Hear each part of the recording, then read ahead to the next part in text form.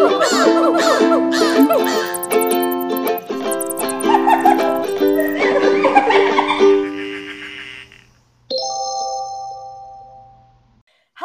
and welcome to the Conservation Queens podcast.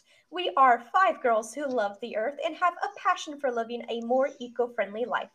We are real-life zoo employees, and as always, nothing that we say reflects our organizations, and all thoughts and opinions are our own. Now, please keep in mind that we try to keep our podcast PG-13, so if you have younger listeners, you may want to review the content beforehand. And with that, my name is Kenzie. I'm Emily. Hey. And I'm Abby, and that's it this week, so let's talk about stuff. Woo! Yeah. We got a shorty for you guys. Yeah, Emily B is out on vacation, and Lucky. Katie is taking a very much needed day off. Yeah, Katie! Woo! All right, Emily, what's our fan shout out?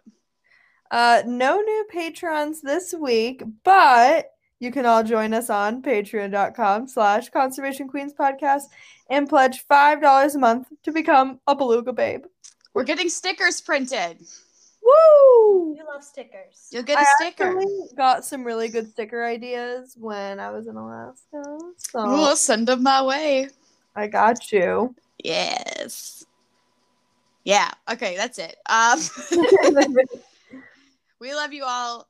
Become a patron. We'll shout you out on the podcast. I'm taking up some conservation updates this week since Katie is out. And I have my favorite conservation update we've ever done.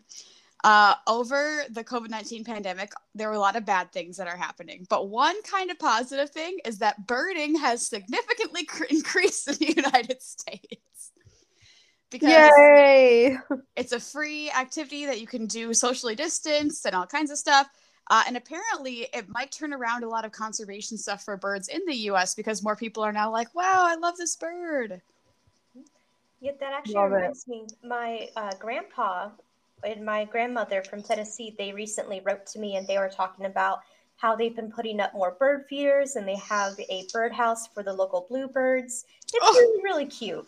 So, all right, well, I'll just put up my own bird feeders. Actually, there's this one that I keep seeing called the Bird Buddy, and it has an app on your phone where you can identify birds that come to your feeder while you're not there. that's cool. I keep begging Tyler for it, and he's like, we're not spending $200 on a bird feeder. I'm like, but it's like an extra security camera.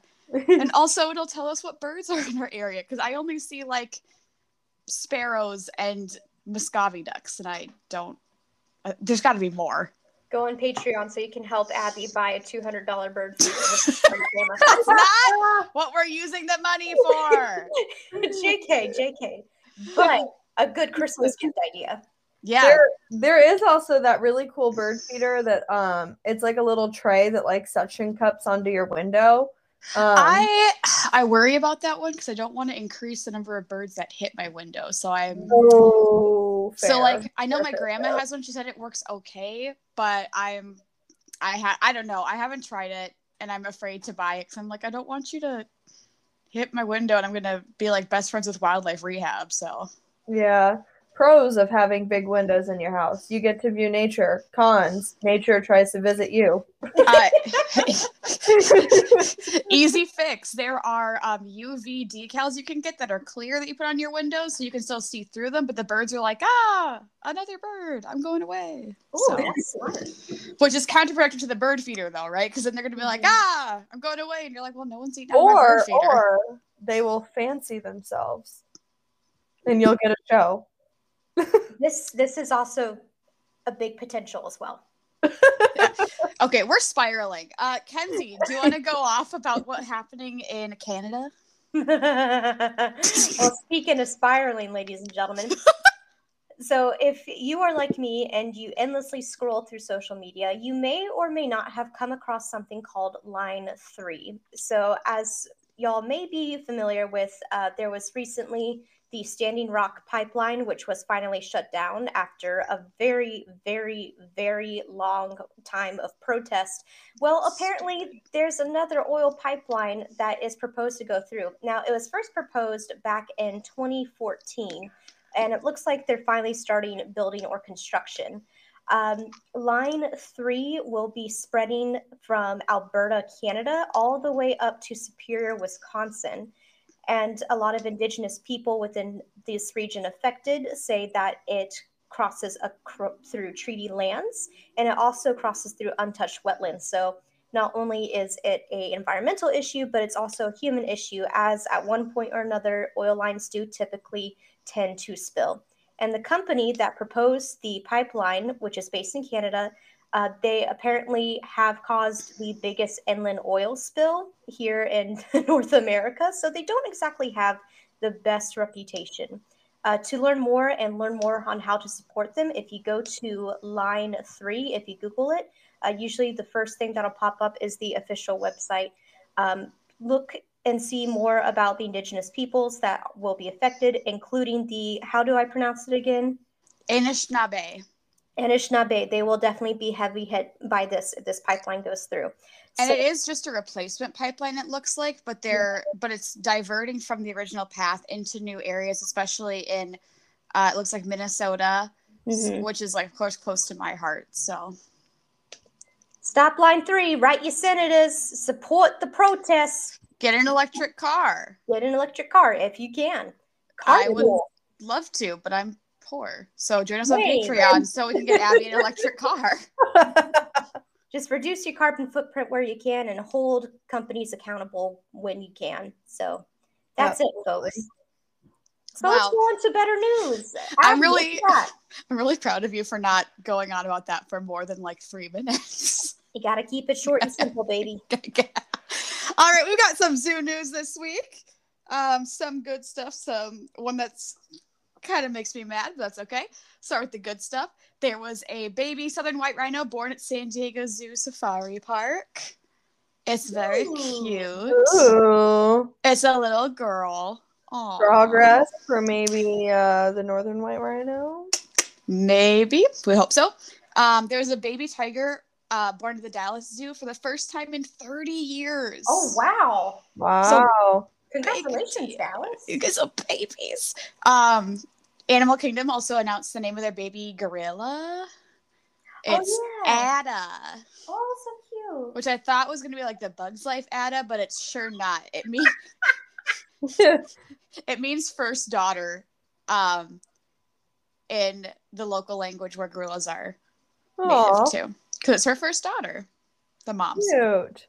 It's very cute. And the last one, this kind of makes me mad, but it's also kind of funny, but mostly angry. So there was a rumor circulating that a bunch of animals escaped the Turtleback Zoo due to Hurricane Ida, which is running through the East Coast right now. So apparently some idiot sent out a text message that was like, attention, there's going to be like tigers and bears running around because they all escaped the zoo. And the director was like, all of our animals are here and accounted for. So don't do that. That's not funny. No. You're causing panic for no reason for people who are already panicked about something else. You don't need to make it worse. So don't do that. Speaking of, our hearts go out to all of you who are affected by all of the flooding in New York and surrounding areas, as well as those of you who are in Louisiana and surrounding areas who are also affected by the hurricane. Yeah. Yeah, absolutely. Hope you guys are safe. Please be safe. All right, now because Emily's not here this week, we do not have beluga news. So instead, Kenzie has bat news. Bat news. Bat news. Bat news. Listen, we all love belugas, but let's be real. How many flying mammals do you encounter in a day? None, except for the bats. It's because it's their only one, Kenzie. There can only be one. The flying squirrel is stepping on some wings, and it needs to go. They don't fly; they glide. They glide. It's the same. Mm-hmm. They fall with style. It's a controlled fall. Well, anyways, for bat news, funny enough, because I think last Beluga News, Emily informed us that they believe baby belugas actually do baby talk. Yes. Well, it turns out so do bats. So there was a recent study coming out from Central America, and they found that within roost sites, baby bats will actually practice vocalizing and will babble themselves in a way to learn communication within the roost. So I thought that's really, really cool. So it's not just belugas, it's bats too. That's so cute. And that's all I really got. Next month, though, will be International Bat Month. Last week of October is going to be International Bat Week. So if you guys want to talk more about bats, learn more about bats, that's a perfect time, especially with Halloween gearing up. So, join us on Patreon and give us your suggestions. Yes, we would love that. Anyways, that's all I got. Apparently there's hyena news. Oh, hyena news. We're just animals. I got curious, so I was like, we have never given any hyena news, like literally ever. So I Googled hyena zoo news, and the first thing that came up was actually pretty cool. There's a couple zoos. It's not super new because it happened in spring of this year, but a couple zoos got 2 striped hyenas, guys. No one has striped hyenas. Everyone only has spotted hyenas. Because they're not the cutest hyenas. No, the striped hyenas are so cute. Go look at them right now. They look kind of like a dog with stripes. I love them. Anyways, you can find them at Abilene Zoo, if I'm saying that correctly. It's in Texas, and Fort Worth Zoo. So if you're around there, go visit them. All right. So sounds good. There's no porcupine news. So we're gonna move on to like our actual topic this week, which is mangroves, baby. Mangroves. So we were gonna do a biome episode about wetlands, and then we ran out of time. So instead, we're gonna focus on one wetland that definitely warrants more attention. So we're talking about mangroves today. So does anybody know what a mangrove is? No, Abby. Why don't you tell us what a mangrove is? Kenzie's lying. She knows what it is. But I'll do. A mangrove swamp is a coastal wetland in tropical and subtropical regions of the world. It is characterized by salt-loving plants, brackish water, which I like to call Goldilocks water because it's not too salty and not too fresh. And mangrove trees, which is what the whole swamp is named after. So when you see mangroves, sometimes you got to get specific about what you're talking about because I ended up doing a lot of research by accident on just mangroves. But it's still interesting.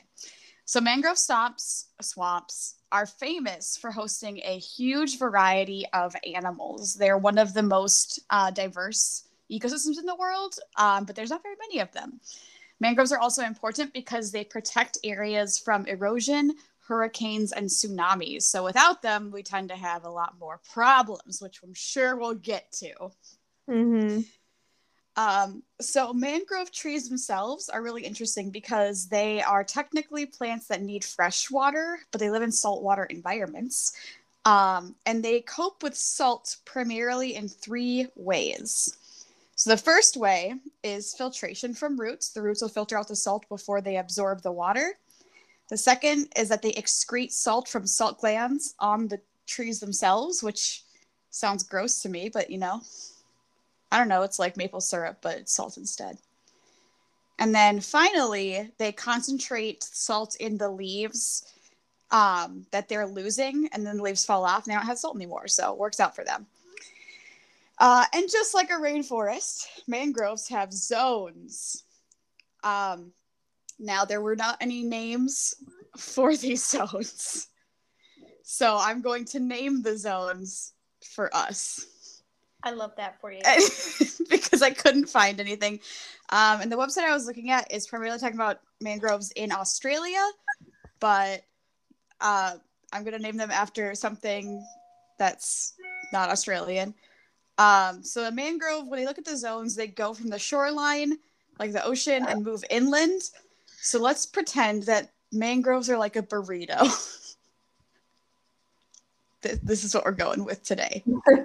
I like burritos and I like mangroves. Keep going. All right. So the zone closest to the ocean, we're going to call this the tortilla zone, since it's closest to the ocean. Is adapted for plants to establish themselves really, really easily. So there's a lot of different kinds of soil, A lot of different kinds of conditions for the soil, and it's very good against standing against wind and waves. So if you Google search mangrove, this is kind of what you're going to see is this zone here. Usually the trees are half in, half out of the water. I'm sure that Kenzie will talk about mangrove trees later a little bit more because they're important. And so that's the kind that where you see like most of our flora and fauna that are characterized in mangroves. The second zone which is the lettuce and bean zone, has firmer soil and is a lot saltier. So what happens is when the water from the ocean kind of floods this zone, the burrito zone, and then evaporates, the salt is left behind. So this is where you get a lot of like salt marshes and saltier swamps. And so the succulents end up living in this zone along with other kinds of mangrove trees. And the final zone is our center of our burrito with the most important parts, the cheese and the chicken zone. So these plants are a lot less tolerant to salt. So it's the farthest inland. They don't like salt as much. And a lot of it resembles a freshwater swamp more. So they're really highly affected if, let's say, there is a tsunami and it floods this area. It can be a big issue. So that's kind of our burrito analogy. And I would like to formally submit this as what we call the official mangrove zones. Wait, did you guys hear Siri? A little bit, yeah. Right as you said, like the finishing of your tortilla conversation, it goes, I do not understand. Listen, none of us understand. This is, I couldn't find what they were called, so I'm turning it into a burrito. You know what? It's a great analogy. I'm here. I'm also hungry, so that's part of the problem. Well, same. I'm also hungry now too. So sorry. No, you're good. So when we make a burrito, which we all know from going to Chipotle, not everybody likes the same things in it. So I gave the basics, but Kenzie, what lives inside a burrito? What might be like our tomatoes and stuff? Why don't you tell us? Absolutely. I would love to tell you guys. So if the chicken and the cheese are the plants, then the spices and the pico de gallo and the salsa and the verde salsa are all of the wonderful animals that live inside of it, right? Because you don't want just a plain burrito, okay? Do not insult my former South Texan heart. So let's get to it, shall we? Do it. Let's hear about what's in the burrito. So as Abby, you mentioned before, mangrove swamps play a host to a large variety of animals. The tangle of mangrove roots and other vegetation, along with nutrient-rich waters, makes for an ideal nursery for several species.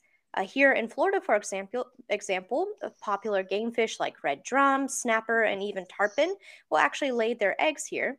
And gotta give a shout out to Emily B. Several shark species will also use mangroves as nurseries as well, including the adorable little lemon shark. Oh, Now they do. Now again, they do this because, like aforementioned, this is great feeding habitat for them, but it's also a great shelter for them too from potential predators. So their chances of making it past juvenile stage and into adulthood significantly increase. Now, of course, mangroves are home to other more charismatic fauna like loggerhead sea turtles. Dolphins have been known to actually hunt in and around mangroves, and of course, the ever lovable manatee. Okay, Kenzie, I know you called it charismatic megafauna, but you know what we call that on this podcast. Big sexy megafauna. We really need to get on that t-shirt design. I'm sorry. It's hard to design because I'm like, I don't really know how to appropriately design big sexy megafauna. Well, you know, we'll brainstorm it. We'll work on it. Yeah. Put a whole bunch of big sexy megafauna on there. Boom. Yeah. But are they being sexy? Sure, I don't know. Well, let's keep it appropriate to wear in public. That's the thing, is you want to be able to wear it to like the zoo and stuff. Yeah. All right. Well, moving on. In addition to loggerhead sea turtles, dolphins, and manatees, we also have the American alligator and the American crocodile. which, fun fact, here in Florida, it is the only place in the world where you can find alligators and crocodiles together, which I think is pretty darn cool. It's the coolest. It It's really so is. cool. Well, no, actually Florida's not the best because we have DeSantis, but other things good. Yeah, You know, it's one of the few balance. things Florida has going for itself. To be fair, all of the crazy redneck people also are in love with our wildlife, so they do get kind of ticked when things happen. That is very true. Wildlife should not belong to a political spectrum. It should be for everyone. Well, in addition to other cool animals, our terrestrial partners can include the endangered Florida panther and the ever-lovable key deer, which you can find in the Florida Keys. Yay. They're so small. Cute. I love them. However, if you see them, please do not go up and feed them. I see a lot of tourist videos of them doing that. Again, do not feed wildlife.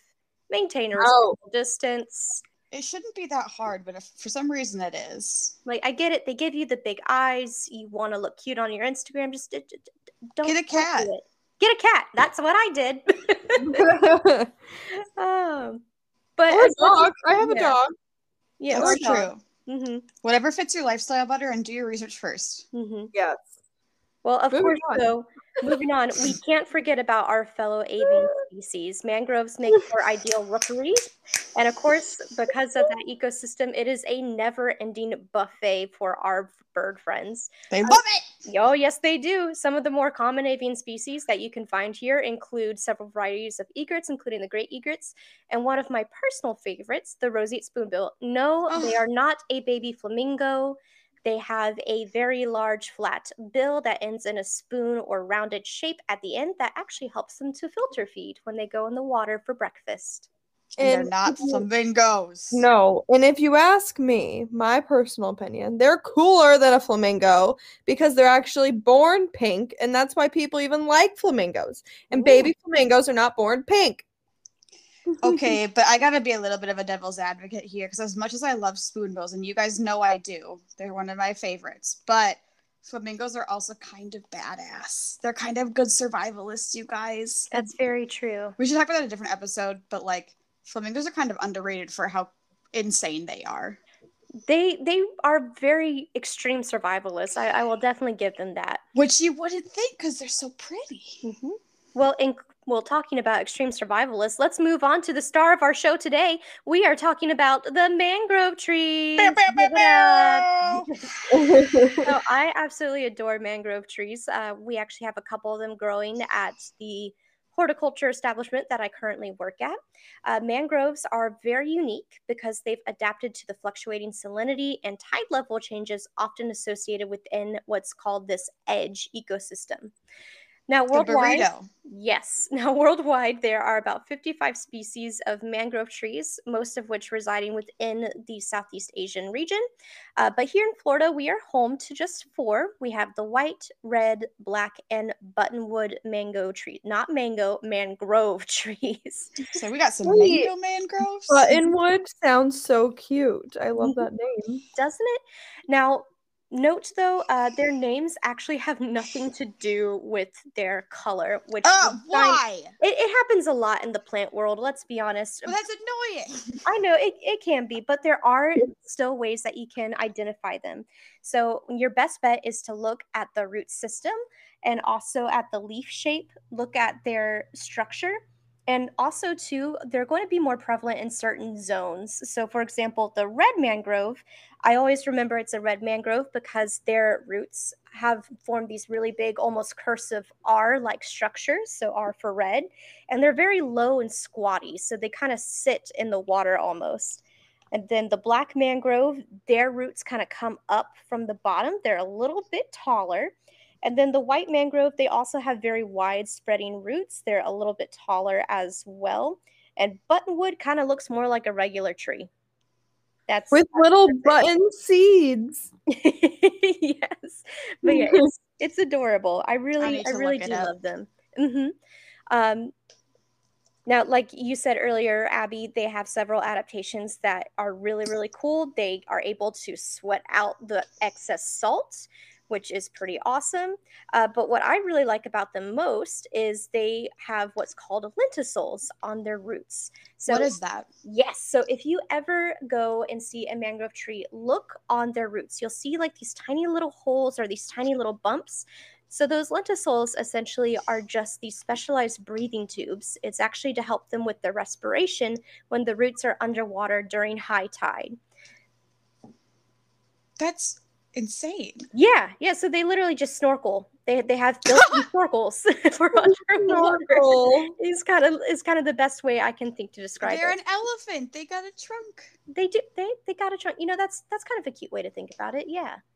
Yes. So also something else that's really cool. Mangrove trees are considered to be a keystone species, and here's how. So mangrove trees, when they shed their leaves, when they fall down and they break down in the water, they become food for a lot of the microorganisms and algae. And then that in turn produces nutrient-rich sources of food for other animals. And essentially it forms the basis for the food web within the mangrove tree. And a lot of animals, not just within the wetlands, but also marine animals, like we discussed earlier, really depend on this life cycle of the mangrove trees and the mangrove swamps in general in order to sustain themselves. So give it up for mangroves, y'all. Woo! Yay! We love them. Mm-hmm. We do love branch them. out, learn more about these trees. Yeah. And, moving on with Abby's burrito conversation about mangroves. Maybe we should make it a soggy burrito because it's wet.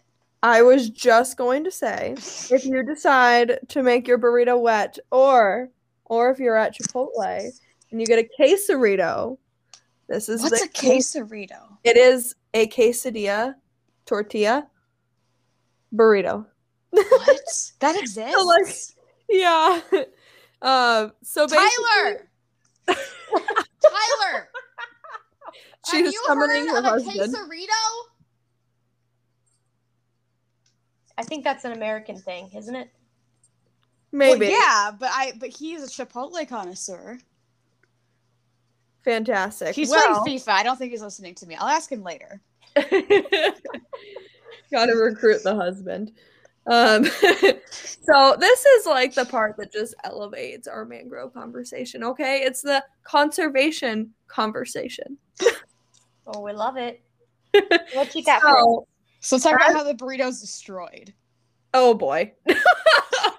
So as Kenzie was talking about, mangroves are nurseries of the ocean. All of the fish will have their offspring here. Marine mammals like dolphins and manatees raise their young in these shallow, more protected waters. We talked about coastal birds migrate here to lay their eggs. Corals are found here too. I know Emily's going to be really happy that I mentioned that. And not to mention all the oysters and all the other filter feeders that are there to keep the water clear of debris and excess nutrients that make it so much safer for all the other animals to live. The oysters. The oysters. That's a Lindsay's joke. So if we don't have mangroves, we don't have so many keystone and flagship ocean species like some of the ones that I mentioned before. Mangroves are particularly susceptible to development since they occur in the coastlines, though. They are naturally susceptible to algae blooms and inclement weather like hurricanes, both of which are normal. But unfortunately, due to all types of pollution and global warming, both are occurring more frequently and more severely. But the biggest issue that mangroves face is coastal urbanization. So basically what that means is when we overbuild on our shorelines, literally tearing out the mangroves to place a beachfront property in place. It's not worth it, y'all. Don't do it. Just go camping. Yes. The catch here is that so many people don't realize that by having a beach home that has a mangrove forest in front of it will actually dramatically decrease damage from severe weather because they create a natural blockade for the shore behind them. So one of the really cool things about what mangroves can actually do directly for humans is that coastal urbanization that is affected by coastal erosion, which is when all of the ocean water and soil gets pulled out, and it increases tidal waves, which results in more severe storms and devastation to beaches and properties. And it actually costs Americans roughly $500 million per year in property loss and damages. But remember, that's even more than Jeff Bezos has, but that's not true. So never mind. Oh boy. But remember what I said. Mangroves protect homes. If mangroves are in front of your coastline, it reduces energy from waves and tidal currents, thus reducing coastal damage. Yeah. And as we've recently seen, coastal damage, it's not something to joke about by any means in reality. No. It's actually devastating to like not only us as humans, but also a lot of the animals suffer too. So it's something that we have to start taking more seriously. And if we build up these mangroves, and like the coral reefs talk about that too, saving those coral reefs actually helps a ton. So that's makes me so mad. But is there anything that we can do, Emily, to help with this? Oh my God, yes. Number one, don't pollute. Duh. But some of the more niche things that you can try doing, you can try avoiding pesticides because they can cause runoff into waterways, which are a leading factor in algae blooms. Which is actually like one of our huge issues in Florida right now with the manatees. Yeah. Yes. That's why we've had a record year for manatee deaths, is because there's been such a bad red tide, especially in the Gulf, that we've rescued now I think it's been like over 800 manatees this year that are rescued, and over 800 that have died from the red tide effects. But like it affects literally everything that lives in the ocean, like the dolphins, whales, sharks, fish that we eat. It even affects ecotourism. So you can't go swimming in the red tide. No, you cannot. And speaking of ecotourism, try going on an eco tour in a mangrove. Specifically look for ones that don't harm the environment, because if it harms the environment, then it's no longer an eco tour, okay? And it gives you a chance to love the environment and fall in love with mangroves. And I don't know, maybe you can be like Abby and do some birding. And Kenzie, and you literally told me you just went birding in Alaska. I know, I did. Birding's for everyone. I'm so jealous. I'm also very jealous. You got to see puffins. Oh my God. They're so cute. Anyways. I know. I did ecotourism to see puffins, so you can do it too, guys. But another thing that you guys can do is shop sustainably for your groceries.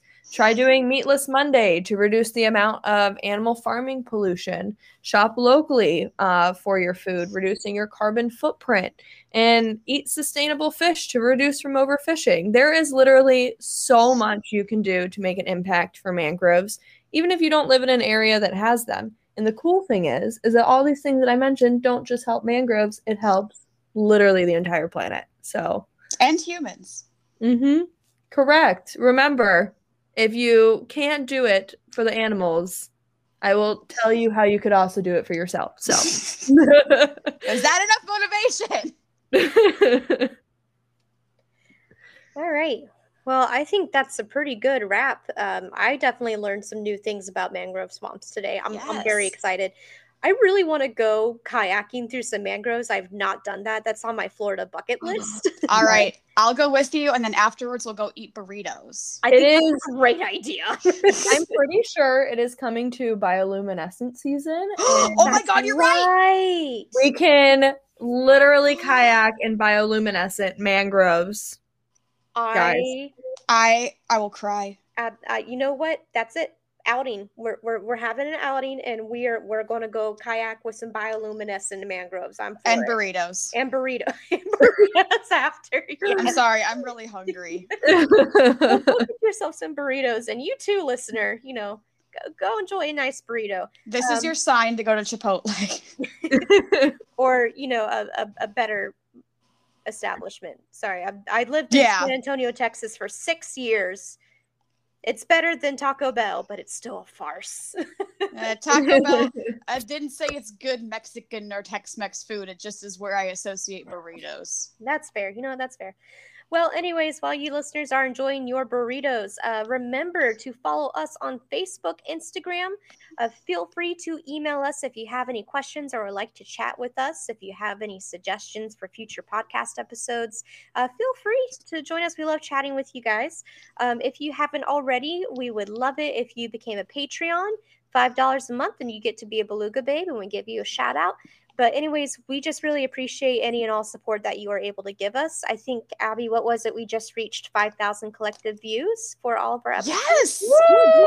Which is weird that people want to listen to us. Yeah, I never thought we would reach that, but thank you guys so much for supporting us in any way, shape, and form you can. This has been a really fun adventure. I'm glad that we're still able to continue it. So thank you guys. Thank you for joining us this week. Now go out there and stay sustainable. Bye, guys. Bye. Bye. And get your shots.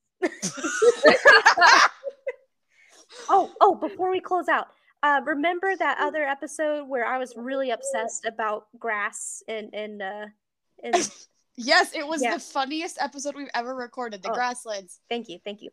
So it was suggested to me that instead of trying to look up plants of the Eurasian steppe, just take individual countries that are found within the Eurasian steppe. I found plants, guys. Oh my gosh! I found plants. I haven't found a lot of grass so far, but I found plants. Oh, well, look at that. Thanks for suggestions. Look at that. I still want to go to the Eurasian steppe, though, to look at the grass. I still think there's a niche there, an academic niche there. I think so. I think you'd be pretty good at it. So yeah, absolutely. All right. Well, thank you guys so much for being here. Have a great day. Bye. Go touch some grass.